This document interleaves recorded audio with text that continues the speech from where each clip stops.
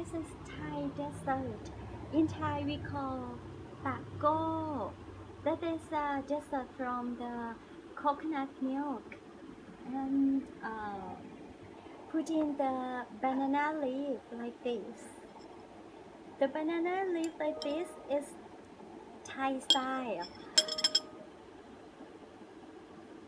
We like to use the banana leaves to put all the food and dessert inside like this.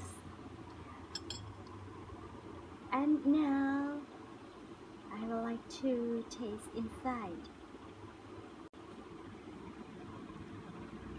The upper is coconut milk and inside is we call saku, and this is hell.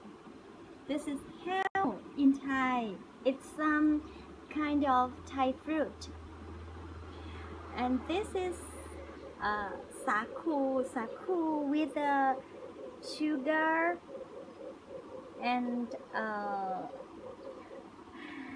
stir it, boil it together. It's a little bit sweet. I will taste it. Let's try Thai taco here.